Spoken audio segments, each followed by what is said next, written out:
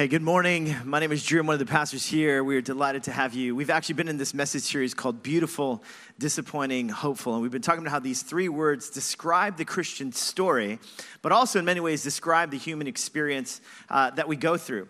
And in previous weeks, we've been talking about how Christianity hopefully is a viable way of seeing the world and moving about in the world. And we've really been asking these two questions. Is Christianity true? And secondly, is Christianity compelling? Because really, only if it's true and compelling is it something that's worth following, especially for each one of us who have so many different options of worldviews to believe in and things to put our hope in. And hopefully through this series, we've been exploring how Christianity makes a case for what is true as well as what's compelling. Now, we've been talking about when it comes to these words, beautiful, disappointing, and hopeful, there's different practices then that can be a response to the way that God created the world to be beautiful, that we can be a people that's filled with gratitude. And that's what marks us. And that when it comes to the disappointments in life, that we're also people who grieve. So it's not only we're people who are just happy, happy, joy, joy, but instead we're people who navigate between both beauty and disappointment with gratitude and grief. And today we're going to be talking about this word grace. And what does it mean to be hopeful and to be a gracious person in the world that we inhabit? Now, like I mentioned, we live in a world of both the tension of beauty and disappointment. For the past few weeks, we've had different couples who have gotten engaged in our church, as well as babies that have been born over the past couple of weeks. And yet, at the same time, there's the ongoing conflict that happens in Israel, in Gaza.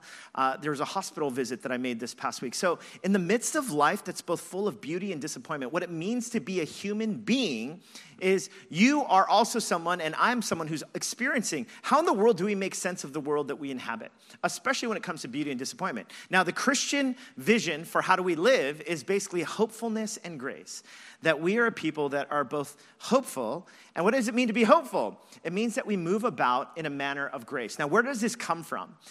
There's actually a word that's been around throughout centuries, and it's the word theology. Now, theology actually comes from the root word theos, which is God, and logos, which is logic or reason or account. Now, of course, whenever we say like biology or zoology, the study of animals or study of life for biology, theology is the study of God. Now, can you imagine just how intimidating that is, the study of God? Now, here's what we believe as Christians. We believe that God revealed himself through the scriptures, through his written word to us, and then Jesus became flesh and dwelt among us. Jesus, who's also called the Word of God in the Gospel of John. And in so doing, Jesus would talk about the scriptures, and as a result, the scriptures are what we believe about the revelation of who God is. And so it's from the scriptures then that we have this theology, this understanding of who God is and how we can follow this God. Now, there's two different ways that theology can be categorized or learned about. The first way is through systematic theology. Now, systematic theology, you can take a word, for instance, like the word grace.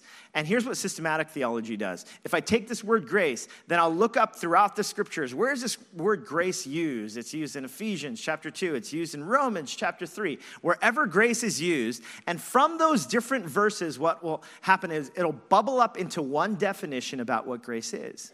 Now, there's another way of coming to terms with some of these theological definitions and so on, and it's biblical theology. Biblical theology is actually looking at the story of God throughout scriptures and seeing how God continues to reveal grace in the lives of the people of God. And so today, the way that I thought we could go about talking about grace is not by simply saying, hey, here's what the Bible has to say about grace. There's so many different scriptures about grace, but actually to look at a story, a revelation of God's heart and his disposition towards his people. And it's a story that Jesus tells in a parable which is a story that has an underlying spiritual truth. And so here's where the story begins. Look at what it says. It says, Jesus continued, there was a man who had two sons. The younger one said to his father, Father, give me my share of the estate. I'll actually stop right there. Now, I actually grew up in a setting, I'm Korean American, so my parents immigrated from Korea to Los Angeles. I grew up in Los Angeles, moved here when I was 21 years old, and which was 2001, so I've been here, you do the math, and how old I am right now. And so, but growing up in a Korean family, it's very, the values are very much about family and about honor. In fact, if you know anything about the Korean language, there's actually a different way that you address elders than other people. And so the people like peers or those younger than me, you speak in just kind of regular colloquial language. And yet there's another way, another category of speaking to an elder. So you can imagine like there's this honorific culture that's baked into the culture. Some of you parents are like, I wish I was Korean. Now here's the thing, like in the ancient world, it was very similar. There was a respect for elders, and families meant so much in terms of who you honor and the way that you honor. Now, here's what's so incredible about this statement, that right off the bat, Jesus punches us in the face with this one little statement. It's that the younger son goes to his dad, and normally an inheritance is given to a son or a daughter. When is it given? It's after the father dies. And so there's something incredibly out of order and improper about the way that this son, he brazenly is going to his dad and basically saying, Dad, you are dead to me now. Give me my share of the inheritance right now. Now, a part of me, I'm shivering just thinking about that. The reason why, because again, it's baked into me. Honor for parents. Honor for those ahead of you. No one would dare say that. So as I was just reading this, I was thinking, what would it look like if I were to say this to my father? And I realized my dad he would scoff at me. I mean, if I were to say, Dad, you are dead to me, give me my share of the inheritance, he would say, you weren't going to get an inheritance in the first place, buddy. Like I was going to give it to your 3 brothers. Look at how ridiculous you are. Or my father would have just been like, What are you talking about? He would have yelled at me, maybe even smacked me. Actually, he probably would have. I've talked about how my father can be a violent man sometimes, right? Like there's all sorts of things, responses as I think about this, just how brazen this moment is.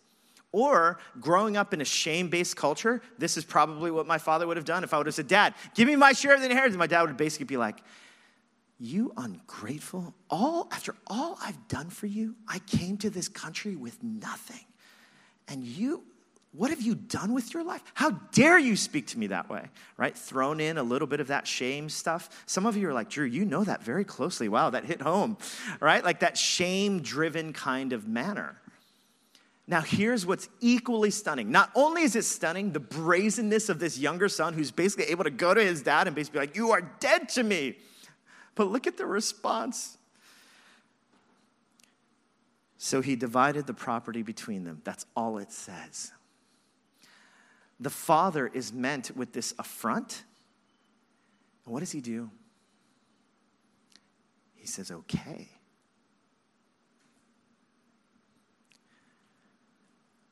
I'm letting you go. Now that's a stunning revelation of God's heart. Stunning. Some of us, when difficult things happen or when we're angry at God, we wonder, God, you put me through this. You're the one that's orchestrating this. And yet here we see this image of God, this portrayal of God the Father, who actually honors each one of us and honors you and me and will not force anything, will not shame you into anything, will not headlock you into anything, but instead, he lets his son go. Now, this is stunning, not only for that culture, but it's stunning for the world today. Now, look at what happens in the story. It says, Jesus continued, not long after that, the younger son got together all that he had, and you know where this story is going, don't you? Set off for a distant country, and there squandered his wealth in wild living. After he had spent everything, now a few weeks ago when we were talking about suffering and pain, we talked about dirty pain, which is the pain that we experience because of the poor choices that we make. Every single one of us has dirty pain because every single one of us, we make mistakes. We're sinful people at times. We make decisions that we regret and we pay for that. This is dirty pain. But look at what it says. And then there was a severe famine in that whole country. That's clean pain. Clean pain is the mysterious suffering that comes to all of us as human beings. So this man is hit with a double whammy of both dirty pain and clean pain. And look at what it says. he began to be in need. So he went and hired himself out to a citizen of that country who sent him to his fields to feed pigs. He longed to fill his stomach with the pods that the pigs were eating, but no one gave him anything. He is absolutely desperate. He comes to a place where he knows that he is in need. And look at how the story continues. When he came to his senses, I love that description. He comes to his senses, he said, how many of my father's hired servants have food to spare? And here I am, starving to death. I will set out and go back to my father and say to him, Father, I've sinned against heaven and against you. I am no longer worthy to be called your son. Make me like one of your hired servants. He realizes his brazen rebellion against his father. He's like, I can't even ask to be welcomed back into the family. Make me like one of the hired servants. So he got up and went to his father. You could almost hear his growling belly in the midst of the pain that he's in. When he came, look at what it says. While he was still a long way off, his father saw him and was filled with compassion for him. He ran to his son, threw his arms around him, and kissed him. Now, this is an unbelievable portrayal. Well, first, it says while the son was far off. So as a result, the father somehow had been waiting for the son. So yes, the father had let go of the son, but the father was waiting to welcome him home. Now, one of the clues that different scholars have talked about in this passage is just how incredible and undignified the father's response is. You see, back in those days, for any man of repute, what they would do is they would have their robe on. And of course, if they have a robe on, they would never, in an undignified way, run. Because running would require hiking up one's robe and running and trotting across. I don't know if you've ever had this experience where you're wearing like a suit or something, but you're late and you're going to miss the train or something. And have you ever had this experience where you're running a little bit and feel a little bit self-conscious because I'm wearing like this suit. I'm supposed to be fancy. And then I realize I'm really late. Then I'm in a full-out sprint. This is a poor illustration, but it's just think the father felt a fraction of that, okay? Like that feeling of being undignified. And what scholars have pointed out is that it is so uncouth for this father to be running this way. And yet the text actually describes a father who is willing to be undignified and run after his son. And look at what it says. The son said to the father, Father, I've sinned against heaven and against you. I'm no longer worthy to be called your son. But the father said to his servants, in the midst of his son apologizing, he said, quick, bring the best robe and put it on him. Put a ring on his finger and sandals on his feet. A robe and a ring were signs of being welcomed back into the family. He's a son again. Bring the fattened calf and kill it. Let's have a feast and celebrate, for this son of mine was dead and is alive again. He was lost and is found. So they began to celebrate. I mean, do you see the picture? The picture of a son who's been so broken by life, so desperate, finally decides to come home. He wants to apologize just to be a hired servant again, and yet his father actually overwhelms him with his gracious love.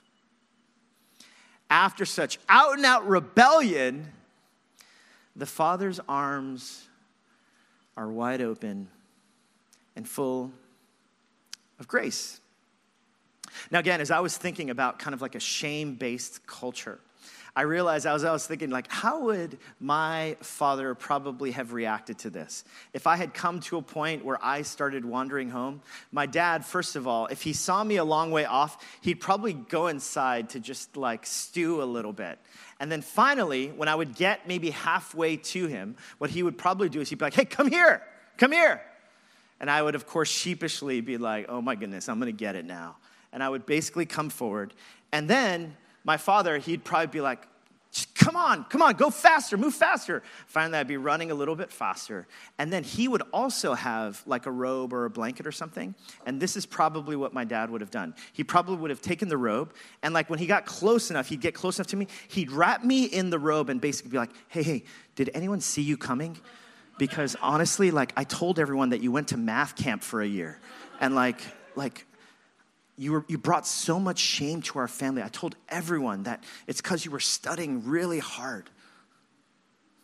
I mean, that's generally how my family, because shame and honor for my family was so important. And what's so crazy and so brazen, equally brazen about the Father, is how lavish his love is. Rembrandt, the Dutch painter, one of his final paintings was this painting called The Return of the Prodigal Son in the 17th century. And in this painting, Henry Nouwen, who's actually a Dutch theologian and Catholic priest, Henry Nouwen, when he first saw this painting that was in the Hermitage Museum in St. Petersburg, he was so taken by it that he would spend hours just staring at this painting and reflecting on his own life and journey. And he takes the time to actually reflect on the painting, especially the way the younger son is depicted, tattered in clothing. His head is shaven somehow. Perhaps there was lice or something that caused him to have to cut his hair off. His clothes is tattered. He's on his knees. He's been absolutely broken by life, full of soot and grime from feeding pigs. And he reflects on his own journey, the ways in which he feels unpresentable to God, like he doesn't measure up. And he reflects on the Father, though, the Father whose hands are on this son, who is probably so undeserving of any kind of love and grace. And yet there are the Father's hands. One of the things that Nouwen notices is the right hand is actually drawn a little bit lighter. And in such a way, it's drawn to depict hands of tenderness and softness and compassion. And the left hand of the Father is drawn a little bit darker, and the left hand of the Father is drawn in such a manner to signify the firmness, the holding of a son who has come back home. This, my friends, is a picture of what the Christian good news has always been about. It's this word, grace. That no matter where you've been, no matter what mistakes you've made, no matter your past, no matter how dark and deep your life might feel, how lost you might perceive yourself to be, no matter how much shame you might carry into the room today, you can always come home. And there will be a Father waiting for you, ready to put his arms of tenderness and his arms of holding and of strength around you to welcome you home. This is the message of grace. The Apostle Paul writes to the church in Ephesus, "For by grace you have been saved through faith." It's not by yourselves. It's not what you have done. See, so many different religious systems around the world, but even irreligious systems, it's all merit-based, and we know this in a city like this. It's based on how well you perform, how much money you make, what school you came from, what industry you work in, how great you are, how many people you follow you on social media. There are all sorts of measurements that exist in the world of how you can be accepted and loved and good enough before God and others. And yet here is the most inclusive, radically, exclusively inclusive message of God. Is that it's not based on what you have done or what I have done. It's based on this word called grace. Grace are the hands of a father who welcomes the wayward son home. See, but that's not the end of the story. Check this out. Look at what it says. It says, meanwhile, the older son, oh yeah, that's right. There's two sons, aren't there? The older son was in the field. When he came near the house, he heard music and dancing. So he called out to one of the servants and asked him what was going on. Your brother has come, he replied, and your father has killed the fattened calf because he has him back safe and sound. And look at how the older brother responds. The older brother became angry and refused to go in. So his father went out and pleaded with him, but he answered his father, look, all these years I've been slaving for you and never disobeyed your orders. Oh, man. Yet you never gave me even a young goat so I could celebrate with my friends. But when this son of yours, any parents use that before? Don't raise your hand, don't raise your hand. Who has squandered your property with prostitutes comes home, you kill the fattened calf for him. Scholars have noted that this story can more rightly be described as the prodigal sons. See, it's not just a son who went wayward and was brazenly rebellious against the father. There's also a son who's outside of the house, who's also lost. He's lost. And if you can see this painting, now one reflects then on the painting of the son who's depicted in the painting on the right. The son who's cold and harsh, whose eyes are downcast, whose back is stiff and judgmental and harsh and self-righteous. He's from the Upper East Side. No, I'm just kidding.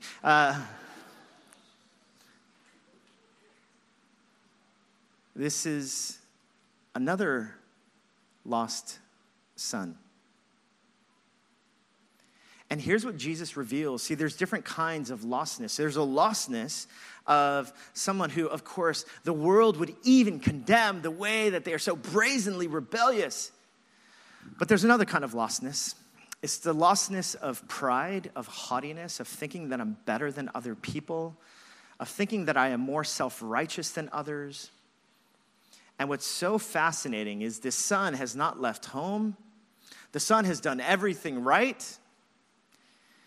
And yet the son is just as lost. He's lost because he thinks he's better than everyone else. He is self-righteous. He is judgmental. In many ways, Christians, we can even hide behind our religion to simply be arrogant jerks and jerkettes.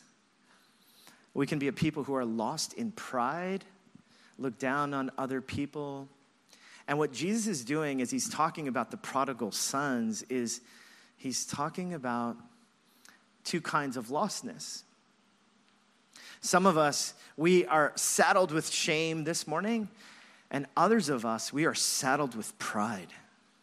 We think we're better than other people. We think we're better than our kids. We think we're better than our parents. We think we're better than those people out there from those other areas. Here's what's stunning. Look at the story. It says, my son, the father said, you are always with me and everything I have is yours. But we had to celebrate and be glad because this brother of yours was dead and is alive again. He was lost and is found. The beautiful heart of God is that his love, despite whatever lostness we might be experiencing today, his lostness still moves.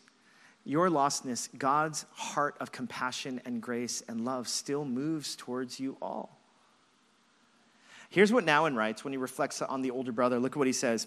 He says, the elder brother compares himself with the younger one and becomes jealous. But the father loves them both so much that it didn't even occur to him to delay the party in order to prevent the elder son from feeling rejected. I'm convinced that many of my emotional problems would melt as snow in the sun if I could let the truth of God's non-comparing love permeate my heart. See, the father heart of God continues to move towards both the younger sons as well as the older son. Some of us, again, we are so stiff, judgmental, and harsh. Perhaps there's unforgiveness that's been lodged in our hearts. And what if today the love of God is chasing after you to melt your heart again? This past weekend, we had a marriage investment weekend. And later, I realized this. Actually, Dave Jennings and his wife, Cindy, were there. They've been married for 38 years, everyone. 38 years. Amazing. Well done, Dave. I should say well done, Cindy. And yes. And what was interesting was I later realized that the instructor was younger than they've been married. Now, there was this moment when all the guys were meeting and Dave was just saying, he was offering this, just sharing with others that were in the room. He said, I've learned that I can learn from anybody when it comes to learning how to love people better. And I thought to myself, I want to be able to say the same thing, to constantly be in a place where I can hopefully have a humble, loving presence. To be someone that's so full of love that I don't need to be defensive or harsh or offensive towards others or overly judgmental or critical, but what would it look like for me to have my heart melted in such a manner? Now, one of the things that now, and if we put that painting back up, one of the things that now, as he reflects on his journey as the younger brother, and then his journey as the older brother, someone who is proud and haughty. And what he talks about when he talks about the goal of Christian maturity, because each one of us, whether we've had the experience of the younger son or the experience of the older son, either way, God wants us home. And the task of spiritual maturity is actually becoming like the Father. He would find himself in the painting that the lighting was most pronounced and most prominent on the Father. Because the story is ultimately about a father. A father whose eyes and warmth and embrace, whose strength and courage and presence is a healing presence. And the task of Christian maturity is that each one of us then become fathers and mothers who display that same kind of warmth, embrace, courage, and kindness. See, here's what living hopefully means. Living hopefully means that we are a people who have received God's grace. We swim in this grace. We come to the table again and again. We recognize that we are more sinful than we dare to believe, but we come back again. We come home again, and God's arms, the Father's arms, are always open wide. And there are some of us who are too proud to come back in, and the Father chases us still. Some of us, we are so caught in our pride and unforgiveness and bitterness. And today, what God wants to do is melt your heart. And the same pursuing love of God is there for you to welcome you and beckon you home. What would it look like for us to be a people who are so filled with grace, so secure in God's non-comparing love? What would it look like for us to become the most gracious people in the city? That when it comes to the ways that we live our lives, the way that we handle our money, could you imagine if the reputation of Christians wasn't, they are so judgmental and into themselves, but what if the reputation of Christians, the reputation of our church, the reputation of the church at large was those Christians are incredibly gracious people. They're so secure in themselves, secure in their belovedness. They treat one another like family, and they're overly gracious in the way that they respond to the world around them, in the way that they use their money, in the way that they're kind in their workplaces and homes and in their families. What if that was the reputation of Christians? That we were a people that brought healing hands and feet and hearts to this city. Now, I know what you're thinking. You're like, Drew, the last thing I wanted to do was come for some sort of command to try to be more gracious. Wait till you come and work where I work, or wait till you come and see what my family is like. I know. Now, here's the thing about the Christian story. Again, so many religious systems are about, hey, pick yourself up. Do this on your own strength. Be better. Be kinder. Be more gracious. See, but the Christian message, like I mentioned, was always all about grace. And here's what grace means. It's all about God and not about us, and if it's all about God, then here's where the disposition of our hearts come in. See, the disposition of our hearts need to be rooted not in ourselves and what we can do and be more gracious, but instead it's always rooted in first being captivated by a God of incredible grace. Check out what the author of Hebrews writes. When he writes to the early church, look what he writes. He says, therefore, Jesus had to be made like his brothers in every respect, so that he might become a merciful and faithful high priest in the service of God to make propitiation for the sins of the people. Now, what does that mean? See, the author of Hebrews is talking about how Jesus would actually be a brother to the people. A brother that, unlike the older brother who stands aloof and condemning, looks downcast upon the son as well as the father, wondering, why in the world, Dad, are you doing this? See, Jesus is the older brother who actually would go searching for the younger brother and do it in such a manner that Jesus would come into the world and die on a cross, demonstrating the extent of just how committed and pursuing and loving God is for you and for me, despite whatever kind of lostness we may have experienced. See, the good news of the Christian faith, remember, it's all about God. It's that we might be captured in the story of the prodigal sons, that however wayward or lost we might be, there's a God in heaven whose love for you has always been true. And his devotion for you and his pursuit of you has never been more real. Because this Jesus would come and pursue you as the true older brother to live and die on your behalf, to set you free, and to bring you back home. And the question is, will you come home again? Will you receive this grace? Will you allow the grace of God to melt your heart to come home again? There's this acronym called GRACE that I once learned, and it's this: God's riches at Christ's expense. Here's what grace means. It means that because of what Jesus has done, we get to celebrate, be welcomed home, as wayward as we've been, as proud and bitter as we are, when we make the decision to come home again. Because of what Jesus has done, we get to party. We get to be welcomed home.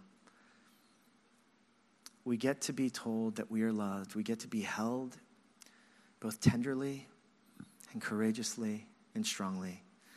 Will you come home again?